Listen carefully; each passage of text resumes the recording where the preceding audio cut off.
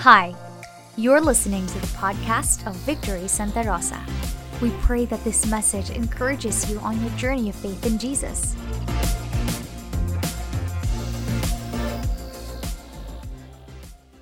It is good to be able to enter into this Holy Week. We commemorate the Holy Week. We celebrate the Holy Week. We celebrate the implications of the Holy Week for our families. And we recognize that this is our week of freedom. And we're starting a new series. We're calling it Of First Importance. It's of first importance because we're going to tackle three particular things about the Christian faith that are really of first importance. The first one today, we're going to talk about Christ's death. You know, on Palm Sunday, we remember that the reason why this is called Palm Sunday is because this is the day that Jesus entered Jerusalem victoriously. People were waving palm fronds everywhere, and they were just celebrating with Jesus. Blessed is he who comes in the name of the Lord. And they were celebrating because finally the King has come. But then they were so surprised that by the end of the week, the King was dead. And they were all the more surprised that a few days later, the King is alive again at the resurrection, which is the second thing we're going to talk about.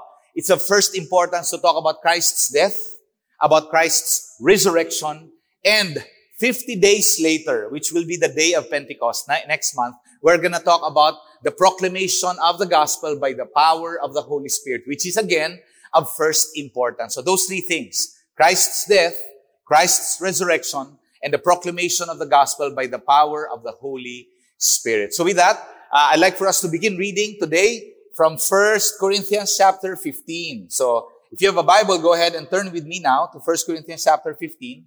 We're going to read the first 8 verses.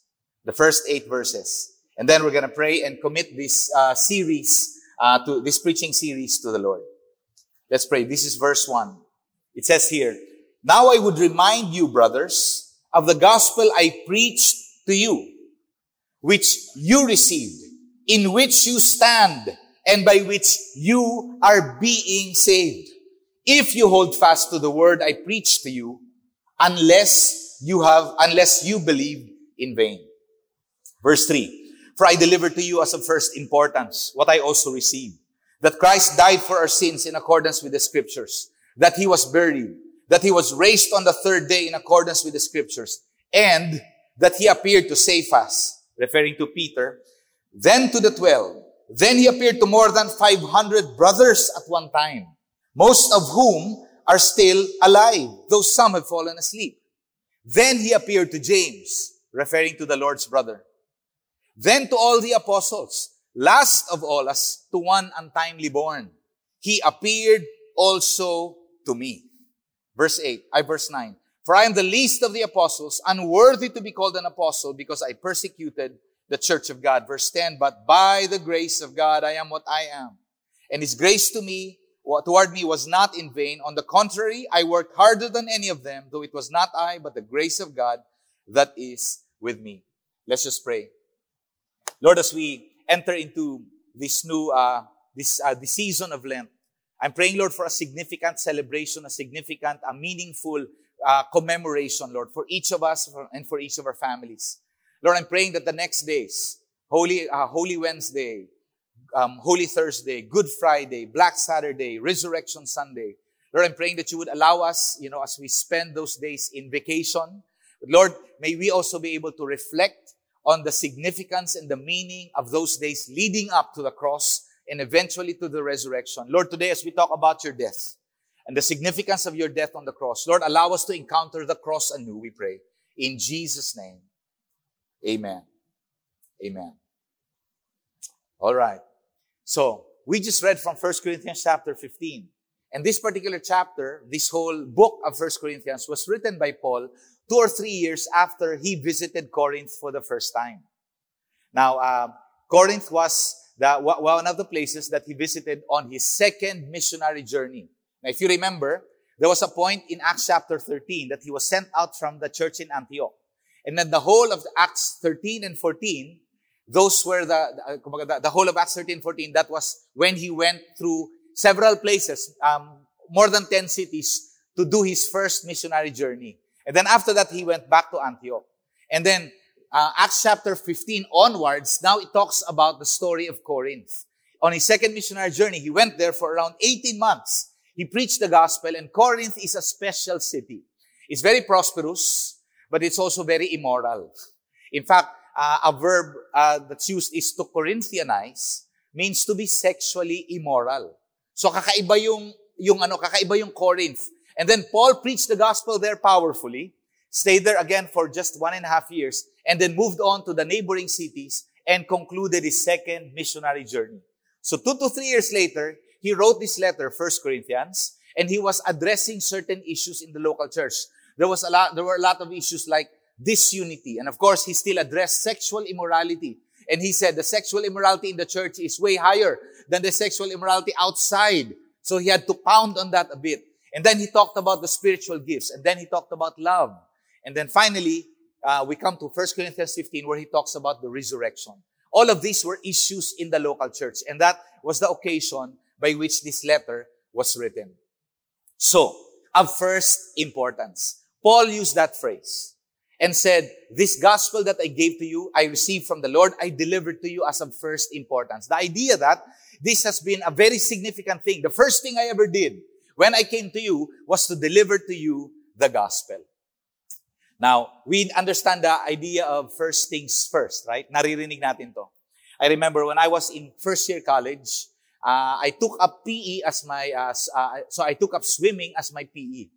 So, I'm a bit excited. My father used to take us, my brothers and I, to swimming almost every weekend, just for us to be able to learn. So when I got to college, so I was excited. I took up swimming. So I practiced. We were doing trainings at the Rizal Memorial, somewhere there in Harrison Plaza, Manila. There, okay. So it was sort of official. I began to practice doing laps, 4 laps, 6 laps, and the final exams was 8 laps. But the teacher said, I'm gonna waive the 8 laps. Instead, we're gonna go to Subic and we're gonna do an outing, and you can swim there, okay, on the beach. So I was so excited that night. I prepared everything. I was up until 2 a.m. I did not wake up at the alarm. And so the bus left me, and I had to do my 8 laps at Rizal Memorial. I missed it. First things first. I was so excited about the whole thing. I was ready. I was training. But I did not wake up. That was an important thing. If you don't get to do the first things, then you get to miss everything else. But the idea of first things first, that's a very trivial example, right? Okay lang yon, kahit na ma-miss mo yon. But there are certain things that you should not miss because they have to be in place first before you do anything else. For example, this particular building, what if the engineers forgot the foundation? Delikado yon, okay? What about success in life? You're pursuing success in life, and there's so many things that you're doing, you're sacrificing and all that. Then you realize at the end of your life, you did not pursue God's purpose, but rather only your purpose. You were not able to identify God's purpose, and you kept pursuing already, and you were so far ahead of your time, but then you're actually going a different way than God's purpose for you. Ito, importante. Of first importance. Very significant. What if you've been attending church all your life, yet you don't have a relationship with God? Which is why Paul would say, this is of first importance. I gave to you the gospel. I delivered this to you as of first importance, which you received. So what we like to do in our time this morning, we like to sort of, hopefully, attempt to answer 2 questions. The first one, why is the gospel of first importance? Why is it even significant? Why is it important? And you probably have an idea already of the answer to that. Second, what is so significant and unique about Jesus' death? When Paul talks about the death of Jesus, why is it significant? There were 2 other robbers who died with him. People die at the cross all the time. Why was Jesus' death different and unique than the death of the 2 robbers beside him? That's something we like to explore together as well. So we like to go back now to 1 Corinthians 15. In our discussion this morning, we'll only cover the first 3 verses. I read that many verses just for us to be able to get some context for what we're talking about. So verse 1, now I would remind you, brothers, of the gospel I preached to you, which you received, in which you stand. Paul would say, I'd remind you because he came there 2 to 3 years ago and told them about the gospel. explain to them the gospel. In fact, they call it the kerygma. And I learned this from Pastor Ian, okay? The kerygma, it's the first body of teaching of the gospel that's given to the people. Specifically, Christ died, He was buried, He was raised from the dead, and then His gospel is proclaimed throughout all the nations. It's the first, most important, significant body of teaching that is given out in Christianity. So here was Paul. He gave them that 2 or 3 years ago, and now he's writing this letter and saying, I'm reminding you now.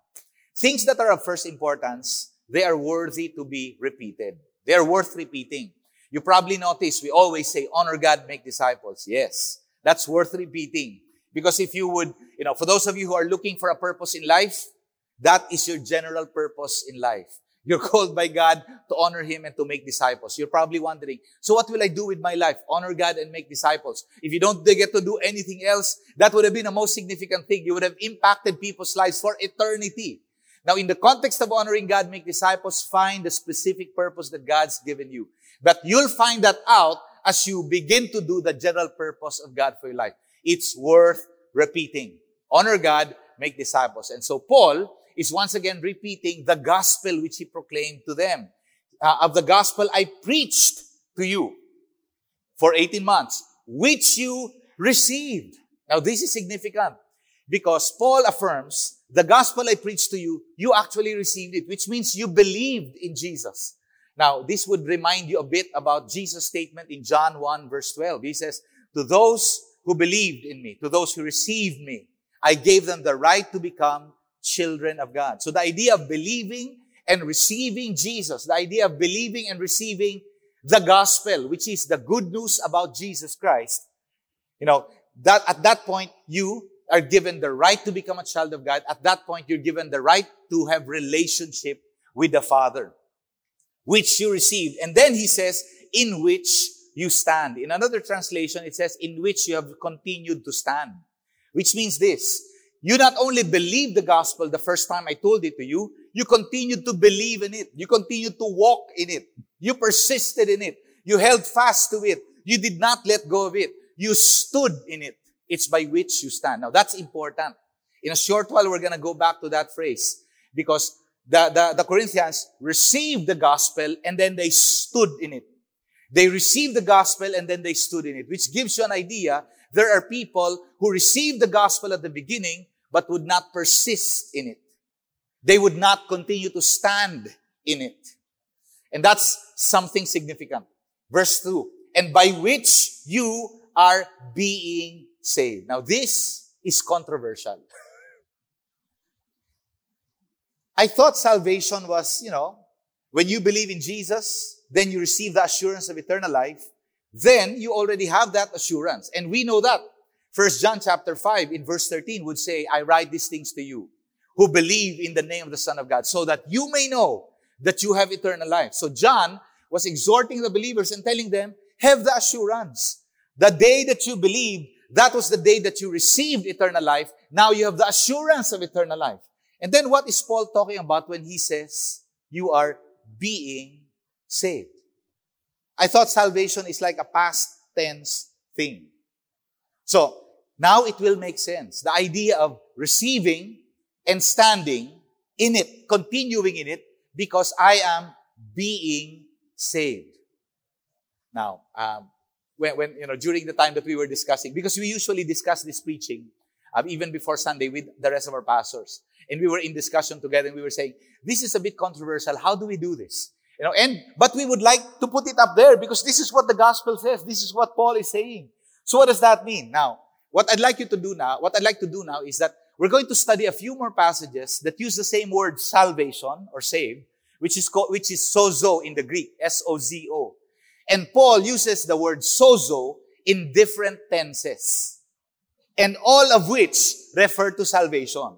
So let's go to the first one, Romans 8:24. For in this hope, the hope of salvation, we were saved.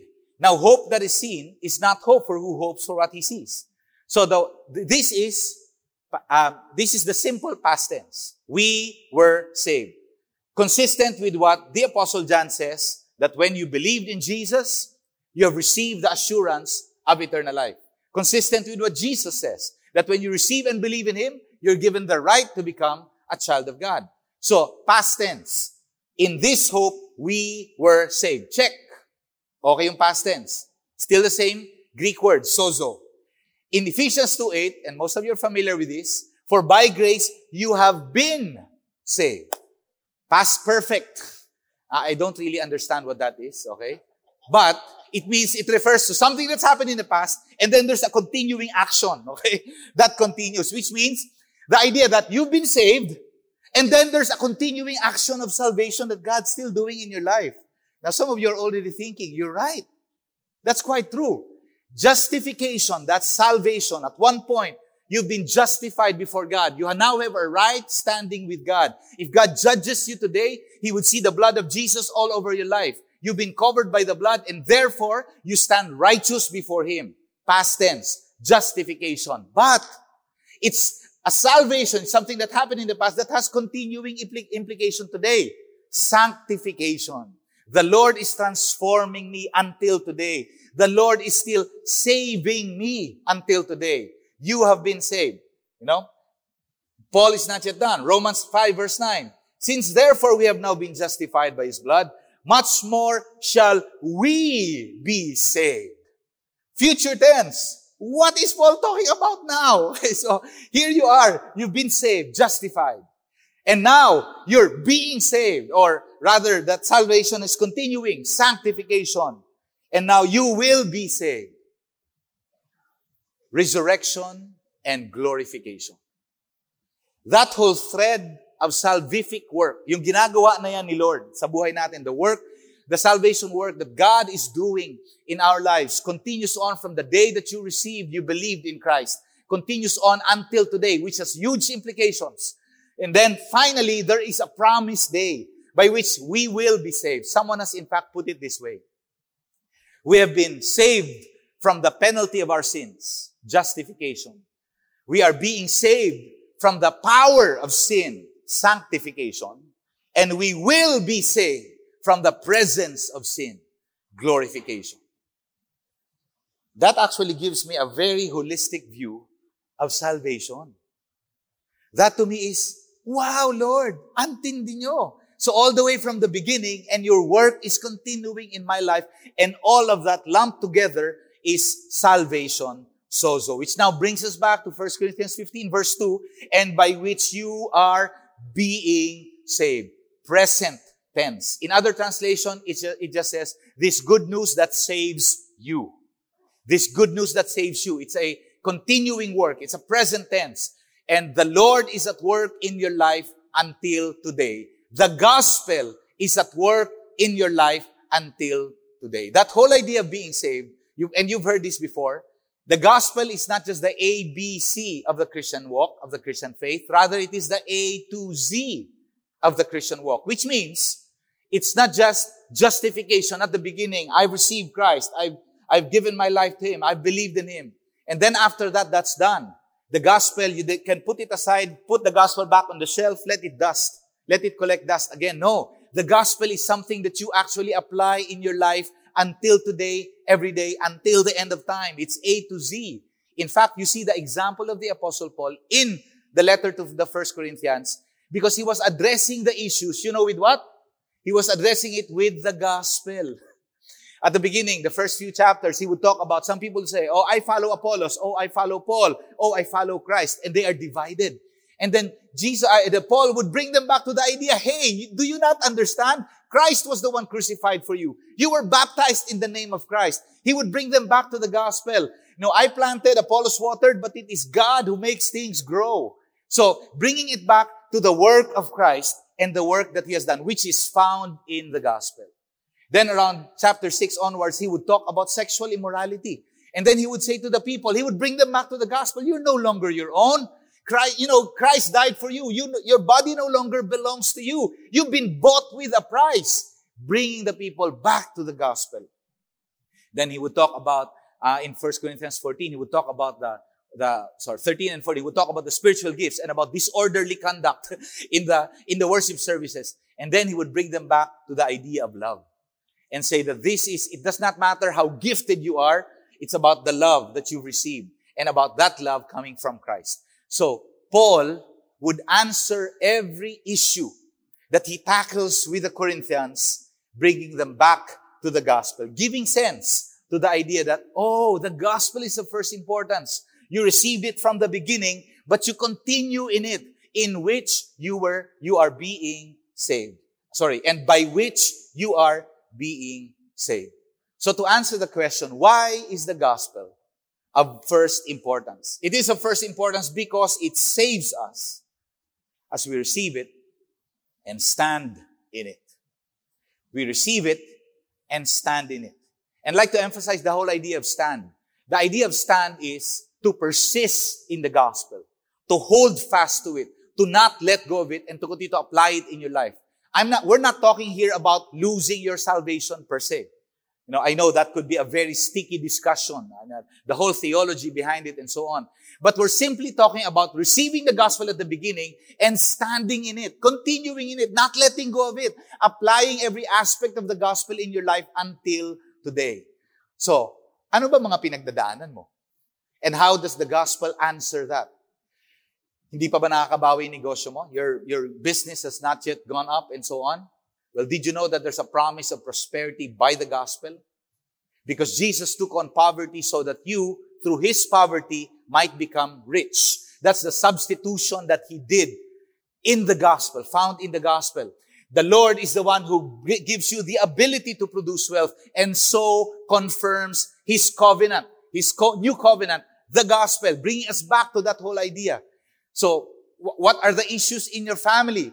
Are there fractured relationships in the family? Then the Lord is at work there also because the gospel is the ministry of reconciliation. As you get reconciled with God, as your children get reconciled with God, then eventually you'll also be reconciled to each other. The Lord is at work by the gospel, restoring or addressing the current issues that we might be facing in this life. Receive the gospel, yes, check. But continue to stand in it. Continue to embrace it. Continue to lay hold of it. Find your answers, the answers to your current needs in the gospel. Go to Christ again. The gospel is of first importance because it saves us as we receive it and stand in it. And that sort of explains, no wonder Paul would say, it's of first importance. This is so significant. Now you remember Jesus. He'd also say something along those lines. He'd say, seek first the kingdom of God and His righteousness. And then Paul would echo that, the saying, I delivered to you the gospel as of first importance. How do you seek first the kingdom of God and His righteousness? By seeking the kingdom of God, by receiving the forgiveness, the righteousness that comes from the gospel. Which is why Paul would say, I delivered it to you as of first importance, consistent with what Jesus is saying of seeking the kingdom of God first. All right. Does that make sense so far?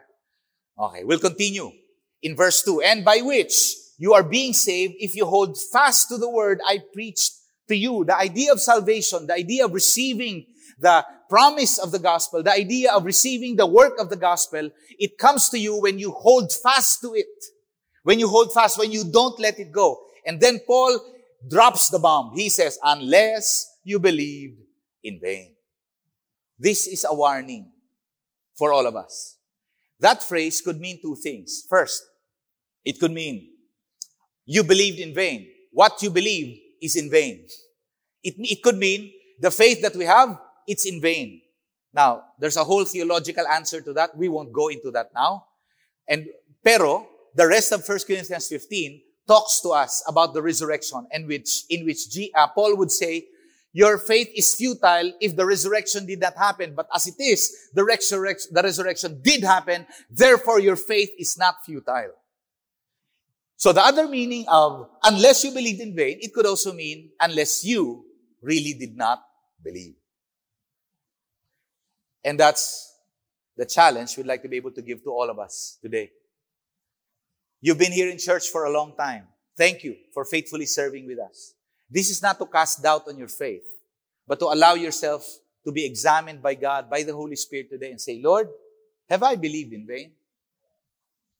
Have I really received the gospel? Why am I struggling so much with this? Is it because I have not really encountered you, Lord? Is it because I've not really believed in you and surrendered my life to you from the very beginning? Lord, have I believed in vain? Now, for those of you whom you know you've already believed, do not doubt. This is not to cast doubt on you, but to just ask the difficult question, have you really believed in Jesus Christ as Lord and Savior? Have you really responded to the gospel in that way? Because if so, then you have not believed in vain. Then our encouragement, hold fast to it. You've received the gospel, stand in it, and the Lord brings salvation, a continuing work of salvation in your life, and you'll experience more of the promise of the gospel in your life and in your family. All right. Having said that, let's now go to the second part. The second part of this message, we like to begin to ask the question, verse 3. For I delivered to you, and he says, of first importance, what I also received, that Christ died for our sins in accordance with the scriptures. So the idea that Christ died. So Paul would say, I delivered this to you as of first importance. And this is the story. Christ died. This is important. We're asking the question, why is Jesus' death significant? Why is it unique from the deaths of the two other robbers to his left and to his right? Why is it different? Because it was the Messiah who died. It was the Messiah, and the death of the Messiah is significant. As promised in Scripture, that there will be someone, that the Messiah will come, and he will rule and reign. And because of him, peace will be proclaimed to all of the nations. And then, this Messiah is also the suffering servant. You see that in Isaiah 53. And so this particular Messiah, that they thought would be a conquering king, also came as a suffering servant, which is why they were really puzzled when Friday came. How could he have died? He was like a conquering king when he entered Jerusalem last Sunday. How could he have died? Not realizing that it was according to the scriptures. It was according to the scriptures. Christ died. The reason why Jesus' death is so significant and unique is because he is the Messiah. It was not just anyone who died. It was the Messiah who died. And he died for our sins, not for his sins. The two robbers and everyone else who died on the cross prior to Jesus, they all died for their sins. Jesus did not die for his sins. He died for our sins. Giving us an idea that Jesus' death is so significant because the Messiah died for our sins. Now, when I was just starting out in my Christian walk, Victory U Belt, at one particular Sunday, someone was preaching and he gave this phrase. He said, the cross is something that you have to encounter in order for you to really give your life completely to Christ. I did not understand it at the time. But then I got to have a bit of an idea that, yeah, you're right. For us who have come to understand and encounter the cross, the Messiah would die for my sin. For us who have encountered the cross, that has changed Christianity from just a comfortable religion, a convenient church to go to a very real encounter with God. Realizing that's the love of the Messiah being poured out for me on the cross. And that was an excruciating death that he had to go through just for me. For those of you who've been through Victory Weekend, when we talk about the power of the cross, you encounter God afresh. You encounter God and you realize, Lord, you are so real. Your love for me is so real. God, how could you do that for me? Well, I don't know if my parents would even do something like that for me, but you did that for me, Lord. Such great love that was showed at the cross. Jesus' death is so significant because it was the Messiah who died. And he died not for his sins, but for our sins, in accordance with the scriptures. In Luke 24, Jesus would say to the two disciples on the road to Emmaus, and he would say this, he would describe, he interpreted to them in all the scriptures, the things concerning himself. And some of us have an idea of that, all the way from Genesis 3, he would already be prophesied, the offspring of the woman you will strike his heel, but he will crush your head, referring to the serpent. And then you would see that as the Old Testament unfolds, and you would see that prophesied among the prophets. In the Psalms, it would talk about the Messiah. Those very same things that are repeated in the New Testament, those very same passages that came from the Old Testament, repeated in the New Testament, that Jesus fulfilled. He fulfilled more than 300 prophetic words, prophetic items, which is so impossible for one man to be able to fulfill. And yet he fulfilled them all as prophesied in the Old Testament. What does that bring us to? Jesus' death is so significant because it was the Messiah who gave his life for us, and he died not for his sins, but he died for our sins. I'd like for us to land this now. If you could go back to that passage. Thank you. I lost my connection, so let me bring us to this now. So how do you respond to that? The reason why Jesus' death is so significant is because it was the Messiah who died for our sins. The reason why the gospel is of first importance because it's what brings us salvation. And that salvation comes to us when we receive the gospel and we continue to stand in it. So our challenge to us as we conclude this message is this. Would you be willing to receive and deliver the same message? Would you be willing to receive and deliver the same message? In the same way, deliver the same message. Let's go back to that passage, verse 3. For I delivered to you as of first importance what I also received. Paul would say, what I received, I delivered it to you. What I received, I delivered it to you. Did you know? So what does that mean? It means responding to the gospel, receiving the gospel, and then being used of God to be able to give it to other people. I'd like to give one particular takeaway for us. During this Holy Week, one of the things that my family and I do during the Holy Week is that we take communion together in the home. I don't know if any of you have done that or if you do that. I realize it's a beautiful family tradition. And I know it puts quite, the responsibility on the father to be the one to do it. You're going to be the one to lead that. Or if you're a single parent, a solo parent home, then the mom, or whoever is the authority in the house, to be the one to lead the family in responding to the cross or to the gospel in this way, by taking communion together and receiving the significance of the communion. In 1 Corinthians 11, a few chapters back, you see the same words. 1 Corinthians 11:23, for I received from the Lord what I also delivered to you. And then Paul would talk about the communion. My family and I get to do that on a regular basis, at least once a month, during our times of family devotions, significant events, whether that be birthdays, anniversaries, Christmas and New Year. We celebrate that with the communion. We had a chance to get one of the first things that we ever did when we moved house to the place where we live in now. We took communion together as a family. When I dedicate homes, we take communion together with the owners of the home. The whole idea that, Lord, we're proclaiming the gospel here and now. We're proclaiming it again. Christ died. He was buried. He was resurrected again from the dead. We're proclaiming the gospel with the act of the communion.